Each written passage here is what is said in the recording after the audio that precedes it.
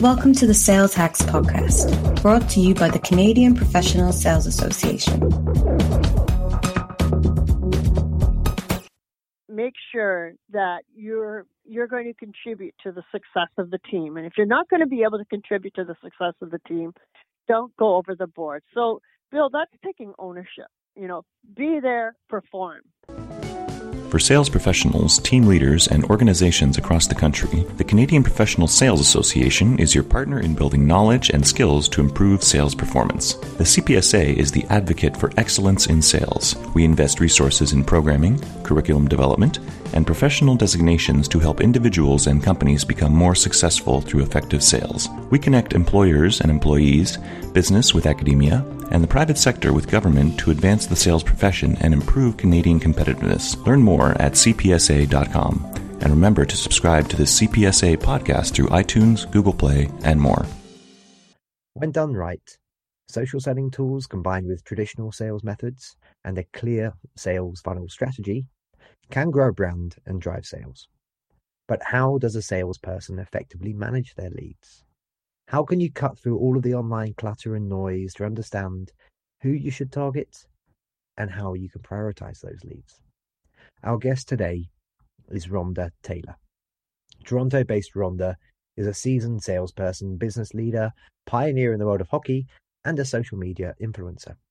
Rhonda is VP of Sales at HR Marketer, a tool which helps salespeople and marketing pros find and engage with huge social media audiences and then to convert sales.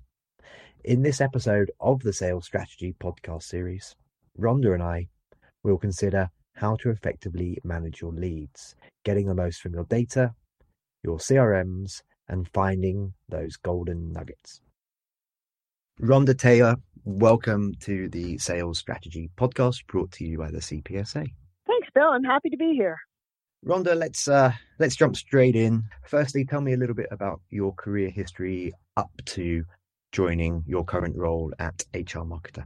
Okay, well, Bill, I was a Queen's grad, and I came out of university with all kinds of visions of where I was going, and I had lots of great opportunities provided to me. And I think the one was being a social worker, which was cash for life and a pension, or going into the sales side of a startup agency, a staffing agency. And I felt that opportunities were endless. And during the startup, I was very successful. I took the company to a significant level in sales. I wanted to be part of the management team. I wanted to be part of the ownership, a partner. The opportunity wasn't provided for me. So I went home, spoke with my husband, and I started up my own operation. Had it for 7 years. It grew, and I was able to sell to Adecco. After that, I did consulting. I traveled the world doing some IT recruiting for companies. I did facilitation for HR.com. And 2.5 years ago, I became the vice president of sales for HR Marketer. Now, Rhonda, from your time as a player and coach, what lessons did you take into your sales career which helped you achieve sales targets and drive business and to generally succeed? Hockey was ingrained in me as a child, and it taught me a lot. It taught me to be disciplined, the needs to understand the goals of my team, what my team wanted to achieve, and I had to understand what my role was in order for my team to win the game or to achieve its goals. I played at the elite level and I played at the university level. And one of my coaches said to me, Rhonda, when you go over the boards, make sure that you're going to contribute to the success of the team. And if you're not going to be able to contribute to the success of the team, don't go over the board. So, Bill, that's taking ownership. Be there, perform. If it is to be, it is up to me. And I think that says it all. Now, you're also VP of Sales at HR Marketer. So tell me a little bit about your role there and what does an average work week, if there's such a thing, look like for you? HR Marketer was traditionally a North American product, but now HR is global. Companies are international with their staffing and with their staffing problems. So we have learned in time to become international. The interesting side of my business is that as a VP of sales, I'm very much hands-on. On Mondays to Fridays, those are my research days. Those are my days to set up strategy. Those are my days to set up my social media activities. I'll even do calls on those days. But Bill, I'll very rarely will do a demo or a meeting on a Monday or a Friday because there's a high risk of cancellation. So I turn around and tend to put them on a Tuesday, Wednesday, Thursday, so my success is a lot higher. And I guess the other thing is in sales is that if people need prices and products, they can just go to our website or your website and buy. As sales reps, we're out there to promote relationships. We're developing a relationship. We're developing a bond between ourselves, our companies, and our clients. And that ensures future business. So that as a sales rep, you need to be very, very relationship driven. In addition to being an entrepreneurial sales-focused professional, you also train and educate sales teams about tactics and tools to use social media for prospecting and engaging new potential partners and customers. Can you tell me 2 or 3 tips that you offer to help salespeople find and engage with prospective customers, partners, and influencers through channels such as Twitter, Facebook, and LinkedIn? It's incredible the doors that are open now with social media. One of the things that I like to do, recently there was a publication of the 100 top technology companies in HR to watch for 2017. What did I do? I immediately got their Twitter handles, and I now have them in our software, and I reach out to these people every 6 weeks. My goal is for them to turn around to follow me, and that gives me the green light to reach out to them and say, hey, on LinkedIn, you just recently joined me on Twitter. I would like to connect with you on LinkedIn. And there's the perfect start. So that's the one thing is establish targeted accounts and work them on Twitter. The other thing is that if you're going to shows, reach out to your clients and your prospects. Every sales rep who goes to a trade show always has meetings. Take time before the show to schedule some tweets about these companies. Drop by booth so-and-so. They've got a great new product that they're introducing ABC show. You're developing a relationship. They will probably retweet you. You're providing a service to them because you're heightening their profile. But Bill, you're also turning around and heightening your own brand awareness because you're using the Twitter hashtag for that event. And it just gives you much more brand experience. Again, Twitter hashtag, they're worth their weight in gold. Oh, my goodness. It just is common sense for me to be reaching out to them on social media and starting the sales process. Now let's talk a bit about how valuable and relevant content feeds into the sales pipeline. What do you see as some of the most effective content forms which help grow brand awareness and then lead to sign-ups and ultimately, hopefully, inbound sales leads?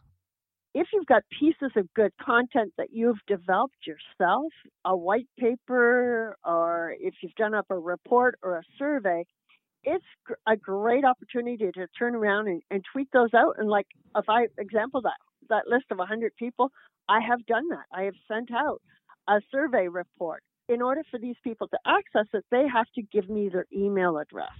I'm finding more and more the less you ask for, the greater the chances of somebody completing the form and moving on to being able to see what your offering is. So I just often go for the email address. I completely agree with that. It's about offering valuable content. It's about growing brand awareness. And to your point towards the end there, I'm also a big believer in don't ask for too much information from people who've perhaps never heard of you before, or just getting to know you. Keep it simple. Just ask for an email address. If you have to ask for something else, maybe the name of their company or something. But just yeah. I too often I see forms with 8 or 9 compulsory fields.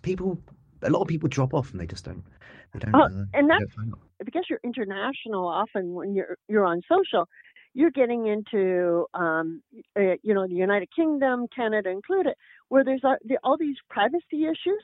And because of these privacy issues, more people are reluctant to give out their information because they're feeling they're giving carte blanche for you to reach out to them. Obviously, it's a different proposition in B2C sales, Rhonda, but in terms of B2B, can you tell me a bit about ways to measure how engaged a brand might be with terms and content related to a product, and what salespeople should do to make contact with those engaged prospects in the right way? Does, for example, clout scoring still matter? Are there ways to identify a brand's online engagement with specific content?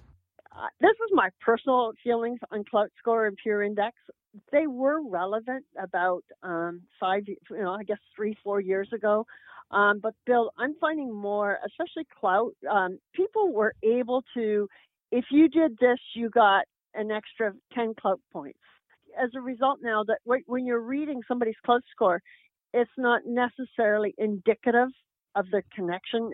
It's unfortunate, but somehow through the process, these have been watered down. I like being strategic on social. Have your marketing team identify prospects that you need to be watching. And salespeople, sure, it prospects, but you need also to be engaged with the influencers.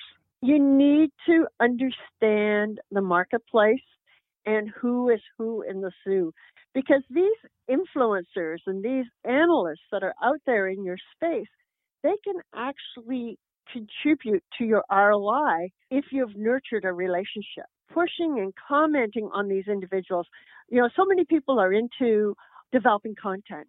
Bill, when you see these people that you're trying to be engaged with doing a blog or they've got an article, don't hesitate to sit back in 3-4 sentences, 4 lines, well-articulated comments. That will help so much to drive a relationship and help you be successful. Pulling back on this idea of ways to identify what brands are engaging with specific content. So there are different tools out there which will help you show brand X has engaged with this hashtag or this topic 10 times in the last month, say. But what then does a sales team do with that type of information? How do you go about building a database full of golden nuggets from all the clutter and noise that is out there on social? My favorite line is in sales, like if you're doing emails and you're doing phone calls, you're just like that Charlie Brown character. It's blah, blah, blah, blah. You're just part of the white noise. This is where I turn around and I recommend to salespeople, and I just did a training session on Monday. I said, you need to develop yourself into a thought leader in your space. And you need to be commenting. So much of sales is relationship. So don't hesitate to let people know about you personally. Develop that relationship, put those people into your database. And the nice thing about it is that when you do make that phone call, after having a social presence and engaging with them on social media, the chances of them picking up your phone call or returning your email are significantly higher. Bill, just stepping back, there used to be the movie, The Death of the Salesman. And I don't know if you remember, but Willy Loman, all he was relationship driven. He really didn't talk about benefits or features at all. He just spoke about, slapping the back of the good guy. In a way, sales has changed. People have to be very knowledgeable of their product. They have to be very understanding of the market, and they have to be focused, but they also have to be a person.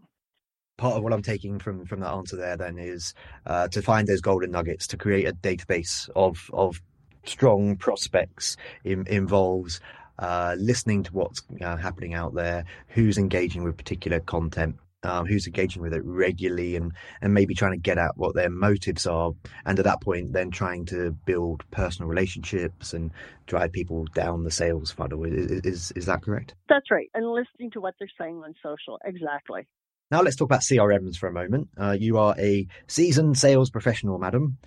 So I'm sure you've used plenty of tools out there in your time. Can you name 2 or 3 CRMs that you've used and tell us a bit about why you've liked them, what's been good about them, any drawbacks maybe too? I think in one company I used Sugar, and it was very user friendly.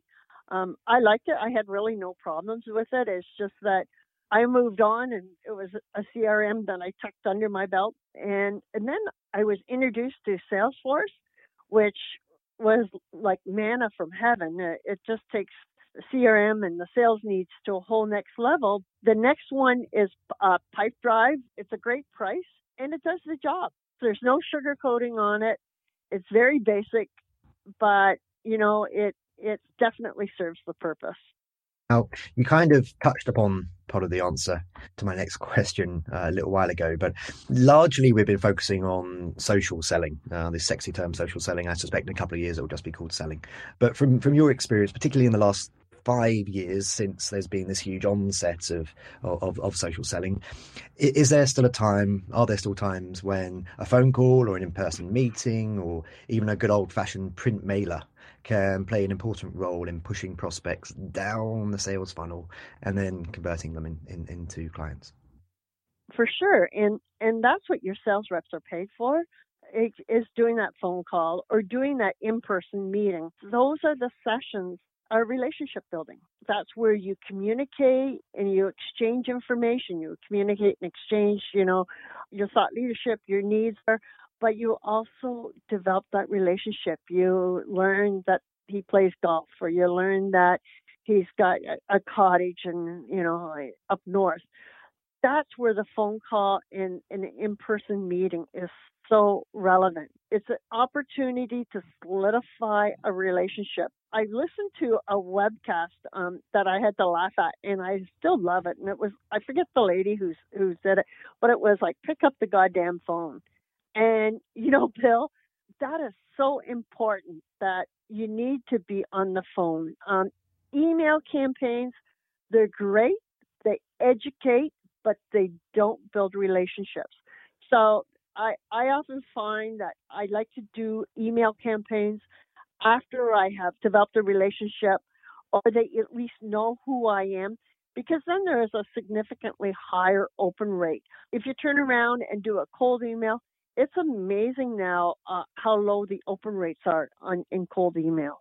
And not only that, focusing particularly on Canada, the CASL legislation means that you've got to be very careful, of course, how you go about communicating with people through email.